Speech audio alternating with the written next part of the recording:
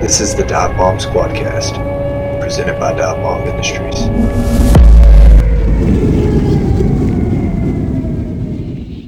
What's up, guys? Welcome back to the Dive Bomb Squadcast. I hope this finds everybody doing well and coming off a strong finish to your regular waterfowl season. We are joined today by one of the most passionate snow goose guys you'll ever meet. If you're into snow goose hunting, you've heard of him. You've heard his signature shot call, followed by what often sounds like popcorn popping. So without further delay, owner of Snow Addictions Guide Service, Mr. Jonathan Olson. John, what's up, man? Hey, Asher. How's it going? Going good, man. Going good. Glad to have you on. Appreciate you taking your time. We had a few technical difficulties, but we're doing our best, and we're going to get it done. So we appreciate you coming on with us. Absolutely. Let's make it happen. Let's talk a little bit about snow goose hunting. Let's do it. So I want to just kind of go back to the beginning, get a quick rundown of your general hunting background. Can you take a moment to just explain to me how you got started and who taught you how to hunt? So this goes back pretty young. My grandpa actually was a pretty avid hunter, and he took me hunting, shooting guns. My dad as well did, but the real passion became real strong for my grandpa. We used to actually hunt. I started out jump shooting snow geese actually when I was young, and then became very passionate about it. Shot a lot of stuff at a young age, and anyways, he took me hunting quite often. And actually, at one point, we were in North Dakota and we went jump shooting, and he stopped the vehicle and looked at a snow goose spread and said, "John, I can tell you right now that you and I are going to shoot more geese than they are in that spread today." So at one point in my life, I believed that snow goose hunting over spreads, over decoys was a joke. And long story short, in 2005, I went on my first snow goose hunt over decoys, and I've learned real quick that is definitely not the case. So that's pretty cool to kind of go back and hear the guy who's, the man behind decoying huge wads of snow geese every spring, to go back and say he started, jump shooting. That's kind of cool how it all evolved. And you said, you know what? I'm going to prove people wrong. I'm going to show that we can shoot just as many in the decoys as we can jumping them. And I think most people that have followed you and your guys would realize that you probably made that come true more times than people can even imagine. So that's pretty cool background story. Now, what town did you grow up in? I actually grew up in Ada, Minnesota, and I lived there my whole life through high school, then moved to Grand Forks, North Dakota, actually. Okay. So now when you talk about, you said your first real snow goose hunt was, I think you said 2005. Is that when that fire was just lit to chase these crazy bastards, or was that at a different time or a later date? Well, what actually happened was I got invited to go to Missouri, and I'd always hunted. I'd hunted in Nebraska at this point, but jump shooting at that point. And the first hunt that I went on was by Grand Pass, actually in Missouri. And I actually hunted with a buddy, and he was calling the shots. And I was just sitting there. I think my first hunt, we killed 67 birds, and he was calling them at 40 yards. But I laid there and it's like, something isn't right here. I think we can do better than this. And of course, I just had to follow along because I was a guest. And to this day, actually, that man that took me, his name is Adam Bowler. He looks up to me as a snow goose hunter, which is really, really quite a story on my end of things. So, but the shot calls were a little high, I thought, at that time. Birds were still doing it. We were trying to shoot them and whatever, but we killed 67, and that's a really good first day. So everybody that knows you, we know you as the snow goose guy, but I know, obviously that you do a lot more than that. I know you go out and you hunt with Braden a lot, and you shoot a lot of ducks and honkers, and obviously growing up in Minnesota, you shot honkers. So would you say how big of a gap is there between your passion for snow geese and say specs or a mallard or Canada geese? Is it a huge discrepancy, or would you say you're also pretty passionate about those other species as well? Well, without sounding a little rough, the one reason I love snow goose hunting the most is because it's the species of waterfowl that people struggle with the most. Mm-hmm. And the truth is snow goose hunting is very much detail oriented, and there's a lot of different factors that draw success into snow goose hunting. So the reason why I'm most passionate about snow goose hunting is that it takes a lot to make it happen. Anybody can get lucky once in a while with snow goose hunting. Like don't get me wrong there, but to be able to do it consistently, it takes the same and the right recipe. And even from 2005 to now 2020, it snow goose hunting has evolved a lot, and I've had to evolve a lot with it. And the truth is the hunting pressure is out of control compared to what it used to be, and it takes a really good team of people, and I call it qualified snow goose hunters, to be able to still make it happen. Definitely, man. I mean, everybody always says that snow geese are without a doubt the most difficult waterfowl to consistently decoy and kill. And, I grew up in Arkansas. I'm a water hunter. I hunt flooded timber. I love chasing mallards. I love hunting mallards. I'm very passionate about it. I love hunting them in Canada. But man, I remember trying my hand at snow geese. I don't know. We started buying old Silasocks, maybe, gosh, 15, 20 years ago. And that was before many people were doing it and there wasn't a lot of pressure. And I just remember I kept doing it and I was like, what am I doing? Like I'm wasting, like we would occasionally run into a good hunt. And I would guess that even as early as probably maybe or as late as 4 or 5 years ago, I started following you and seeing your stuff. And I even have messaged you personally before the whole dive bomb thing started. Like, dude, how do you do this? Like, I mean, I consider myself a pretty good waterfowler.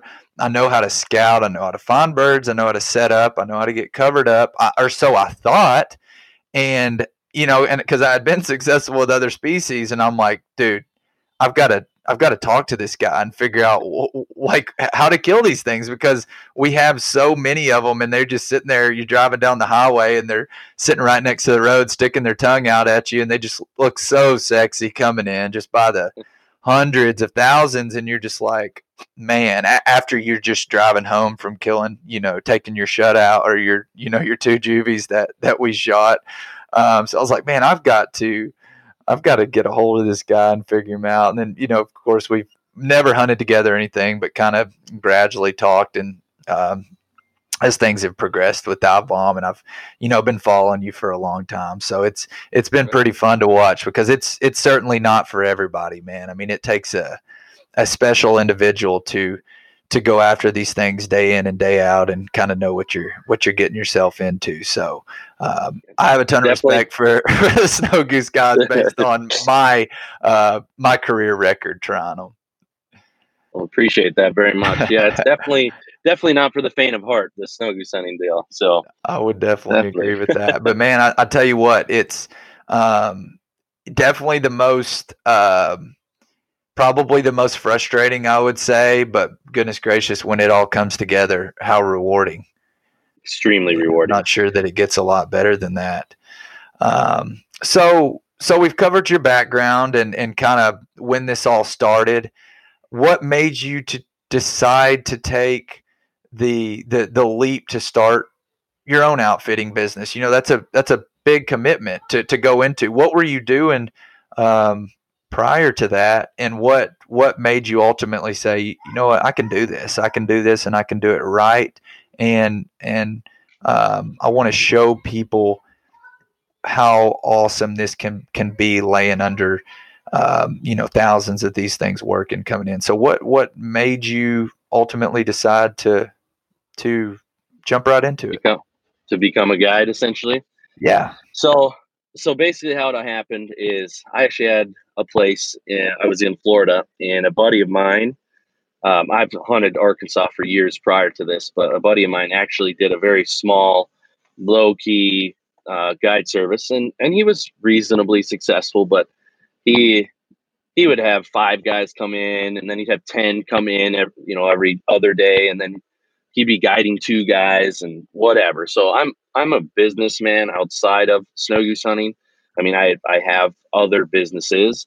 Long story short, while I was there, Adam had asked me if I would take some guys out for him. He had another group that wanted to book, and at first I was like, no, dude, I'm not a guide. I don't want to do this. And eventually, I had a couple whiskeys, and I was talked into it. So, long story short, the clients came, and we beat them up. I mean, we had a 116 bird day the first day, and these guys had never shot snow geese before. They wanted to do it. It was a bucket list hunt. Anyway, the next day we shot 180 some birds, and then the last day we killed 216. And um, and I'd never been a guide before. And I'd been asked many times to be paid to hunt or do whatever, but I actually um, I actually told them, I said, I'm not a guide, and this is not me. I like to fun hunt with my buddies, and that's it. And at the end of the day, they told Adam and me, they pulled me aside. They gave me a tip, um, and I was like, well, um, nice knowing you guys, like whatever. And they're like, hey, we want you to be our guide next year. We'll come back if you guide us. And I told them no at that time. Mm-hmm. And they went home, and they were texting me, and I had some videos to show them, whatever, and they couldn't get enough of it. And then eventually, Adam and I just discussed, okay, Adam, like if I do this, if I become a guide, we're going to do it right, and we're going to run it like an honest, respectable business. And I said it's going to be consistent. People are going to come. They're not going to be in one day and out the next. Like, they need to come for a period of time so that they can see what our passion is all about. Because the last thing I wanted was someone coming in for one day and we have a bad hunt and then talking down or whatever. So I pretty much require everybody to come for 3 days. And in those 3 days, now with this business, I mean, we usually can produce one hell of a hunt for every group. So Yeah, that's awesome, man. Like, it's kind of like what we were talking about, and you just want to see people in this industry, if you're going to do it and you're going to commit to having somebody spend their hard-earned money with you, it needs to be done the right way. It's there's a right way and there's a wrong way. There's controllables and there's uncontrollables. We talked about them, but the biggest thing with any outfitter is it's very refreshing to hear from people to say, hey, we can't always control how this is going to go. I can't guarantee you a 100 bird day, although your odds with us are much greater.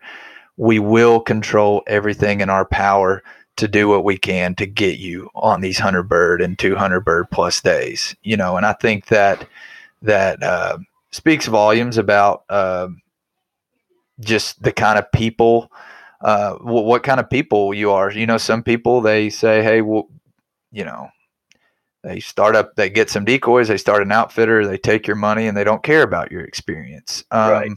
And that's not the way it needs to be. If somebody's going to spend their hard-earned money with you, then they need to have the experience of a lifetime, or at least the opportunity to have the experience of a lifetime. Well, and I think one difference with, our guide service and how it's set up is I run my business on ethics. I also understand business. And when somebody comes and hunts with us, we are putting our best foot forward every day. Every day, it's an honest effort every day, which I am different than most people in this industry. I am a business person, but I'm also very much a hunter, and Right. and I created my career around hunting in the beginning. I own a landscaping and fencing company, and in North Dakota, that's very seasonal, and I did that strategically so that I could hunt. So it's a different dynamic. A lot of guides out there, that's their full time job, and that's all they do. But I hunt just as much or more than those guides, and I have a professional career outside of all of this. Right. So it's Do very you different. do you think because we're a lot of the same way. Like whenever I played sports and played baseball, I wanted to be the absolute best that I could possibly be, and it grinded my gears. If anybody, I didn't want anybody outworking me. And I think sometimes that confidence and belief in yourself can be misconstrued as somebody maybe being arrogant or thinking they're better than somebody else, when in reality all you're trying to do is be your best possible self, or be the best that you can be at what you're doing. Do you think at times when it comes to you and in your business, your outfitting business, that people think maybe because you charge a little bit more on the higher end, that you maybe think you're I don't want to say think you're better than everybody else, because you don't think that, but you do have uh, the people and the videos and the body counts to back up the reason for charging more and saying, hey, this is what you can expect from us. Do you think at times maybe there's a misconception at all, or do you think most people understand or get it? You, you know, the one thing is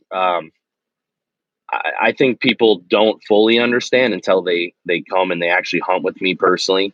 Um, but a lot of people do. I mean, the old saying, "You get what you pay for," is a very real thing. And to be honest with you, um, I have a tough time, charging for a service that I don't feel like I gave it my all for. And and in all honesty, like I said, there's way more factors than just buying a spread of decoys and saying, "Okay, here you go. Um, this is it." And there's so many more factors. Like even my guides. I mean, I actually have between me and everybody, there's 11 of us.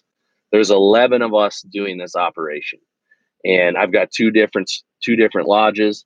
I mean, every day my fuel bill just to keep people on birds and do it right is close to $700 every day Mm-hmm. for 11 vehicles driving. And there is nobody in this industry. I don't care if it's the new guy that just started or the top of the line, and those top of the line people are not necessarily producing anywhere near what we are.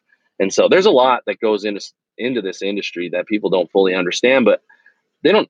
For us, fortunately, they don't have to. We have enough people that are involved with our business and have come and seen it in real life that Right. we've got enough testimonials out there. I mean, word of mouth is by far the absolute best way to get a message across. Sure. So basically, what you're trying to say is you're saying I'm not talking down to anybody. I'm not trying to put myself on a pedestal. But what I am saying is we're going to outwork you, and we're going to do everything we can. There's nobody that's going to give you the effort that we're going to give you, and it's not saying that they're not good. It's just saying we're just going to be better. I truly believe that is an accurate statement. Yeah. I don't think anybody's putting the work in that we are. And I just said it actually last night. I went to dinner with 4 farmers, big farmers in the areas that we hunt. And I just said, I think I have more friends in Arkansas than I do in North Dakota where I live. And I said, but I legitimately, I talk to these people every day. I think between Snapchat and texts, I mean, I'm talking to somebody all the time, Right. even when I'm in North Dakota or Canada or sitting at the lake, or there's communication constantly. And it's not just, I don't just come to Arkansas and just take from them per se. Right. So there's, Right. there's, there's a lot of back work that's going on that people don't see, and I'm okay with that. I'm definitely okay with that. And So I respect that. Like I respect the guy that says, you know what, I'm going to be the best, because I think in this industry, if you don't have a competitive background and if it doesn't bother you when somebody else is making moves, or maybe somebody else is doing as good as you or doing better than you, I think you're in the wrong line of business. I'm going to be honest with you. I Even with agree. Dive Bomb, like dude, we have so much fire to keep getting better, and it all is based off of our competitors. I hate whenever somebody does something and I think maybe they've beat us to the punch on something, or maybe they did something that helped change the game. Like all that does is makes me want to get that much better. And I think similar to you guys, I think it can be misconstrued for being arrogant or being an asshole. And it's like, dude, I'm not an asshole. I can be, don't get me wrong, I can be an asshole, but I'm a Right. freaking competitor, man. And I don't want anybody to do anything better than me. And I think that's just a competitive background. I'm not a bad guy. I don't think people that are competitors that want to beat your ass and everything are bad guys. I think that's just, it just burns deep to be the best. Well, and you know as well as I do that no matter what you do, you're not going to please everybody. You know, Exactly. I learned that at a young age. I actually used to mow a cemetery with like I think there's almost 3,000 headstones out there, and I would make that place look beautiful as a kid, 15, 16-year-old kid, and I was either driving too fast or I mean, it didn't matter. There was some issue, even if you're trying to do it right and do an honest Right. effort. And I'll be honest with you, you know, I haven't done a lot to many people in this industry. I've actually tried to keep my side very clean, and there are people that definitely try to make my life difficult, but it's because they're not they're not leveling up. They're not measuring up to the situation, and you know as well as I do that some people get jealous over some really funny things. Right. And but honestly, I don't even listen to that anymore. I have an extremely good reputation. I have a lot of friends, and I have a lot of people that I care a lot about. So Sure. Yeah, I think that was a lot of my problem early on with Dive Bomb is I thought I could please everybody. I thought I could make everybody happy. And man, you can push all the right buttons and do the PR and try to say the right things. And at the end of the day, there's going to be people that just flat out don't like you for no exactly, reason. So can't please everyone. that's right. You're right about It, that. So let's let's talk a little bit about spring snows this season. So we know about the bumper crop of juvies and that. What was that? The 18 or the yeah, 17 it's fall, fall 18 17, spring. spring 18. Uh, Yep. and then of course the difficulty that most had with the adults last year. So other than the constant rain and mud, what is the story with these birds in 2020? So basically, like you said, in seven or I guess spring of 18, um, there was a lot of guys doing it and a lot of guys with success. And in reality, you know, the situation definitely set people up for that. Um, there's also a lot of people hunting that hatch. Actually, for the most part, the hunters did a very big number on those geese. So there wasn't a lot carry over. We were hoping for quite a few what we would call 2-year-old birds. Uh-huh. Um, but last spring was extremely tough. I mean, there's nobody out there that can make magic happen. I mean, we had good days, but we had a lot of tough days. Now, this year, um, there's a lot of people hunting. In Canada, a lot more birds are getting shot, whatever. But there actually was a very good hatch overall in certain colonies. But now there's so many people hunting snow geese. Man, you really have to stay on top of them and know what you're doing and understand where you need to be and what's going on. So this year, there's a lot of guys struggling still, and we have been very successful. In fact, we haven't shot anything over 300 this year, which typically we have a couple hunts over 300 in Arkansas, but we have several in over 200 and a lot in over that's over 100, which is from what I can see, social media wise, and then my contacts that I stay in touch with. We're definitely banging them out pretty much still better than anybody at this very point. But there's some guys out there that are banging that just don't say anything, which is great. So whenever you consider the conditions, would you say you're satisfied with where you guys are so far this spring, as far as harvest numbers?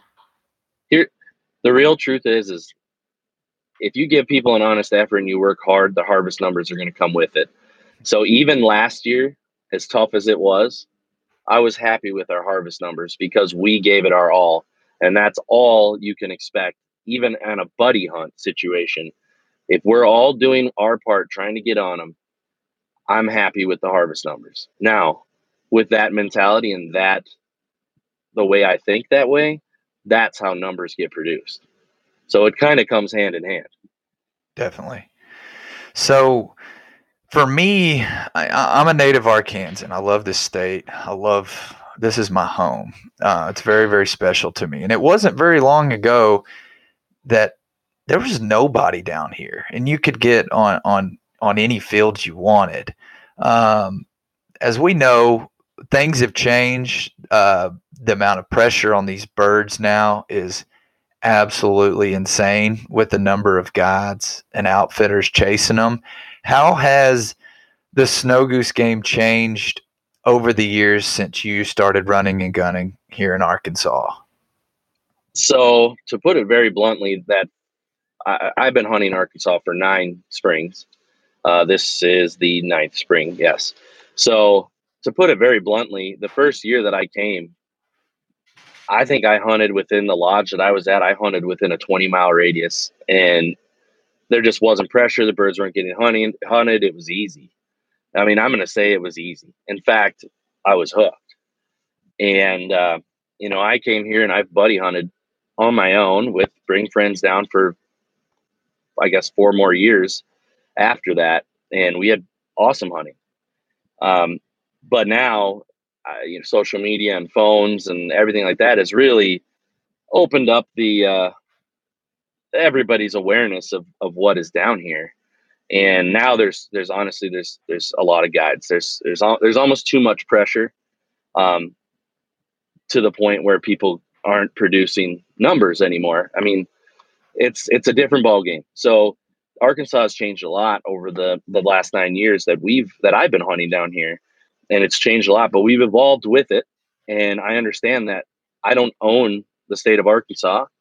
I never have ever said that I do, but I'm working extra hard to keep my relationships with landowners and people in the area and feel welcomed around here, where honestly, there's a lot of people coming to this state that don't even begin to, come down past snow goose hunting, and I don't know, you've seen that as a local for sure, but do you, with all the added pressure on these birds, do you worry about the longevity of this and how productive it can be in the future? Or do you think it'll all sort itself out with these ups and downs of the hatches and the numbers? The longevity is definitely in jeopardy, because it'd be like when I first came down here, the farmers wanted you to go shoot the snow geese off, and now it's turned into a very commercial thing, much like the duck hunting here in Arkansas. It's expensive, and it's really expensive for me to run my operation correctly the way we do it, and it's going to get tougher. It's going to get tougher all the time. So hopefully, um, hopefully we can grind it out and still produce and do this for many years and put smiles on people's faces. But it's going to get tough with the amount of people coming and trying to make it happen here. So now, talking about tough and things getting tougher over the years, like myself, when I first started trying this, I was probably, I don't know, I'm 32 now. I probably started trying it when I started driving, 16, 17, and I was probably using Walmart sacks, who knows what. But what do you think the biggest mistake that most guys make that are new to decoy and snow geese? What is the reason, other than these geese are, they travel in huge numbers and they work so vertically. Like, other than the basic stuff like that, we know, everybody knows they're hard. They've got strength in numbers. But what do you think's the biggest mistake that most guys make when it comes to decoying snow geese and their failures, or they don't put up, they get on a good field and they have the opportunity, but they don't put up the numbers that they should have? So I get asked this question all the time. There's definitely some rules to, some basic ones, and that's basically what I'm willing to share at this time, of course. But the biggest thing is actually scouting.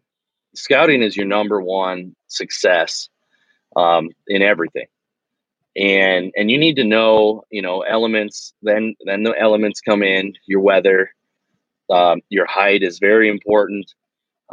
Your spread is very important. I mean, you can't just set a spread up however you want. Different weather conditions, you set that spread very different, and that's the thing, is what is second nature to me, or which is what is an everyday thing for us snow goose hunting here.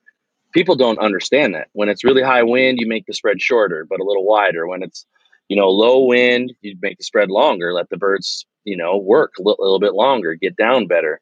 Because if anybody that's hunted snow geese at all, they understand that they start working the spread usually a little bit before, and then when they get to the end of the spread, they try and turn back around. Well, that's why low wind days, you make that spread longer. There's a lot of factors that people are missing. But like I said, number one is scouting. Number two is weather. Number three is height. So, talking about this and the difficulty. So when you start thinking about the elements, the pressure, the unpredictable nature of these birds, like you said, the snow goose guiding game it's not for the faint of heart. So for you being at the top of the game, I know you aren't just going to hire anybody, and obviously mental toughness has to play a role. What do you look for in your guys that are going to come work for you? So that is a really good question. This is one thing that is very different as well with our guide service is, I do a lot of buddy hunting outside of Arkansas. I only guide in Arkansas. I also own an operation in Saskatchewan, but I do not personally guide there. I just own part of it, and I deal with it. So the difference between, my guides is they hunt with me and we learn together. We scout together, we hang out together, we're buddies. And when they come and work for me, they have been my buddies. We have shared the field. We have hunted. We have a very similar idea of what needs to get done. And I actually am very happy to say that all of my buddies that work for me definitely know how to separate, business with pleasure. And they understand that if I say, hey, you're not doing this right, or you need to change this, they don't get butthurt about it. They just move on, fix the situation, and go from there. And I've earned their respect as a snow goose hunter, because I've been doing it a long time, and I've brought a lot of people into this game that didn't really understand it either. And then they've gone on some absolute wild bangers, and now at this point they respect the whole situation and the whole idea of what we're doing. So, I've had lots of people ask me, hey, I want to come guide for you, or if you have openings. But the real truth is that's not going to happen unless I know you personally. Right. And there's something else to that. I mean, I got to be able to look you in the eyes and trust you with my clients, with knowing that if I'm not there, you're going to take care of my name. And that's a big deal. So, and I've heard lots of horror stories in the guiding business, of people leaving halfway through, or, the outfitter is fighting with the guide. And it's just, I don't have that, which I really appreciate. And I have the same guides come pretty much every year. I have a little turnover, but some people have life happen and they can't continue to do it. Right. Yes. I mean, you've got to take it, like you said, they've got to be able to, there's a lot of times you're not going to be there in the field with them, and you're not going to be present. And it takes a lot to trust somebody to know that they're carrying your name in the name of your business the way that you want it to be carried and want it to be perceived. Right. So there's a lot that goes into that. So enough of all this serious stuff. Let's ask some of the fun questions. All right, some of the stuff that I'm ready. that people wants to hear. So, what is the biggest spin that you've ever laid under, and what is the biggest rain out you have personally witnessed? So the first question is fairly loaded, but yeah, because you could have some in waves coming. I'm going to say spinning within let's give it 100-yard radius, inside of 100-yard radius, in your estimation. It's pretty all over the board, I'm telling you. But I'd say probably the biggest spin I've ever had is 30 to 40,000 spinning on us at once, which is pretty intense. It's extremely intense. So, and then in Arkansas, the biggest hunt I've ever been a part of, and it was with some clients, we shot 586 snow geese, and it was wild. And those guys did not have extensions, any of them. So there was 3 guides in the field with extensions, and there was 9 guys without. And it was a wild, wild hunt. 586. So that's the highest. That's your highest one day body count that you've produced during spring snow goose conservation season. That was 586 in Arkansas. Yes. Now, what's the biggest rain out that you've seen? The biggest rain out was 104 birds. We just actually had one yesterday that we actually only got 1 spin on us, and we only fired into 1 flock, and we shot 73. And it was awesome. And so it can happen if those birds ball up right and they do it can get pretty wild. I mean, those are some huge rainouts. So that's and I'm hooping and hollering and screaming. If you get me screaming, boy, it's good. So your personal shot call, the one that everybody's they've kind of gotten used to, that take them, like everybody's heard it. Everybody that at least if you haven't been under a rock, you've heard it. If you do have an Instagram or a social media that we've all come across, obviously the first group you ever came out, that probably isn't how you called the shot. So how did that one happen? And that kind of that long drawn out, that one that we've come to know and expect on those really, really big epic spins and epic shot calls. How did that come about? So actually, when I started getting into decoying birds, and someone had to call the shot, I actually had heard someone say, take them. And I didn't realize, but that was my go-to. I realized it seemed like people were saying the same thing all the time or whatever. I was like, okay, so the whole group of guys that are hunting or girls, they need to hear the same thing so they don't get messed up. Well, I said, take them. I always have said take them from day one, actually. Okay. But I never knew that I was drawing it out like that. Never.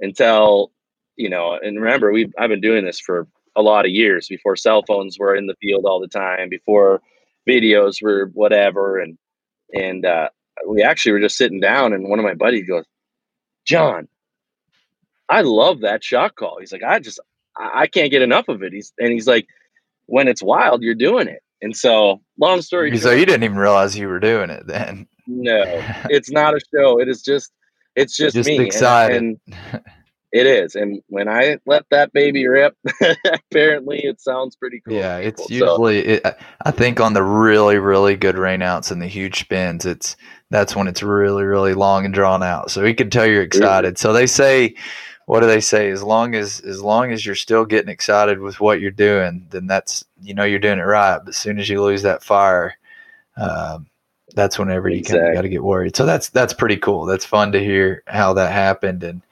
it's funny, you didn't even realize you were doing it, but the bigger those things grew and the more times they spin, that those M's, I guess just start building up with every spin. So. I've got some other fun shot calls for when we get some big ones, but that's good. You know, you got to see that in person. So all right. I'll take you up on that sometime. So yeah. Before we wrap up, you know, we're about 40 minutes deep now. Before we wrap up, what piece of advice would you give to a guy that's wanting to get into snow goose hunting? I don't necessarily mean an outfitter or a guide, but maybe just a casual waterfowler that's struggled with them in the past and he wants to increase his odds of success.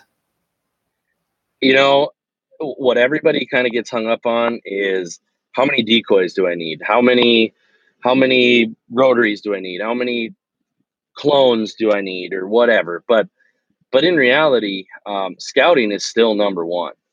And so anybody wanting to get into it, you got to understand that you can't just be one person and succeed. You can't just go online and watch a video and think you're going to make that happen just all day, every day, you know, all the time. So you really need a good group of guys that are dedicated. Snow goose hunting is a dedication thing. Yes, you can get lucky. You can make it happen once in a while. You happen to fall into the right situation, but if you're actually going to do it, you need to have a team of guys that are actually willing to put the effort in and understand why. And like I said before, it's you know, there's three basic things. It's scouting and it's weather, and I mean it's there's so many things that make the factors right, but those are the number one things. Right. So, well, man, we even me personally, I've enjoyed seeing your growth and your success for many years, and I really appreciate you taking your time just to give us a small look into your world and the kind of guy you are and the way you like to do things. Man, I wish you guys at Snow Addictions. Snow Addictions. I guess it could be. It sounds like a strip club or something. right. You guys stay safe, man. I hope you continue to wear them out the remainder of the season. We'll talk to you soon. I appreciate you joining us. Tell Braden to wake up over there in the passenger seat. I'll do that. Yeah, he's taking a nap. All right, man. I'll send you guys over some videos to share with your people, and hopefully you guys watch along. And this is a passion that runs very deep in my blood. So I'm happy that you gave me the opportunity to talk a little bit about it, and I appreciate you guys as well. Yes, sir. So, well, thank you for your time, John. We appreciate it, man. Thank you. Talk to you later. Right. Bye. All right. Bye. All right. Well, there you have it from one of the most accomplished snow goose hunters in this sport. We are in the heart of spring snow goose season. It won't be long before these birds are pushed out of here in Arkansas and they're making their way north to a bunch of you guys. So we hope you guys enjoyed this one. We appreciate you listening. As always, make sure you're following us on all of our social media platforms, Instagram at Dive Bomb Industries, as well as Facebook. Don't forget to join our Facebook group, not the page, but our Facebook group, Dive Bomb Industries forum and fan page. We post a lot of stuff there before we post it to the general public. So make sure you don't miss out on that. A lot of exclusive items, exclusive offers, limited quantity items. Make sure you join that page and join the discussion. There's a lot of really, really good discussion in there. Also, if you're not subscribed to our YouTube yet, please go subscribe to our YouTube channel. Our subscriber number is low compared to our other social media platforms, and we've got some really awesome stuff on there. We always have these people on the fan page asking for tips and tricks and how to set out spread and this and that. And the first thing I ask is, do you subscribe to our YouTube? And the answer is no. And I'm like, well, everything's there that you need to see. There's a lot of really, really good setup stuff on there. Our Death from Below series. There's highlight videos. There's clips. There's a lot of good information. There's product videos where you can see the products, see what you can expect when you open the boxes. So make sure you subscribe to our YouTube channel. We got a lot of really, really great content on that YouTube channel. So for now, my name is Asher Tolliver. As always, if you need anything from Dive Bomb, please reach out 314-322-7486 or send us an email to info@divebombindustries.com, and one of our staff members will be more than happy to help you out. So as always, we appreciate you guys. We thank you for listening in. Y'all be good. Thank you for listening to the Dive Bomb Squadcast.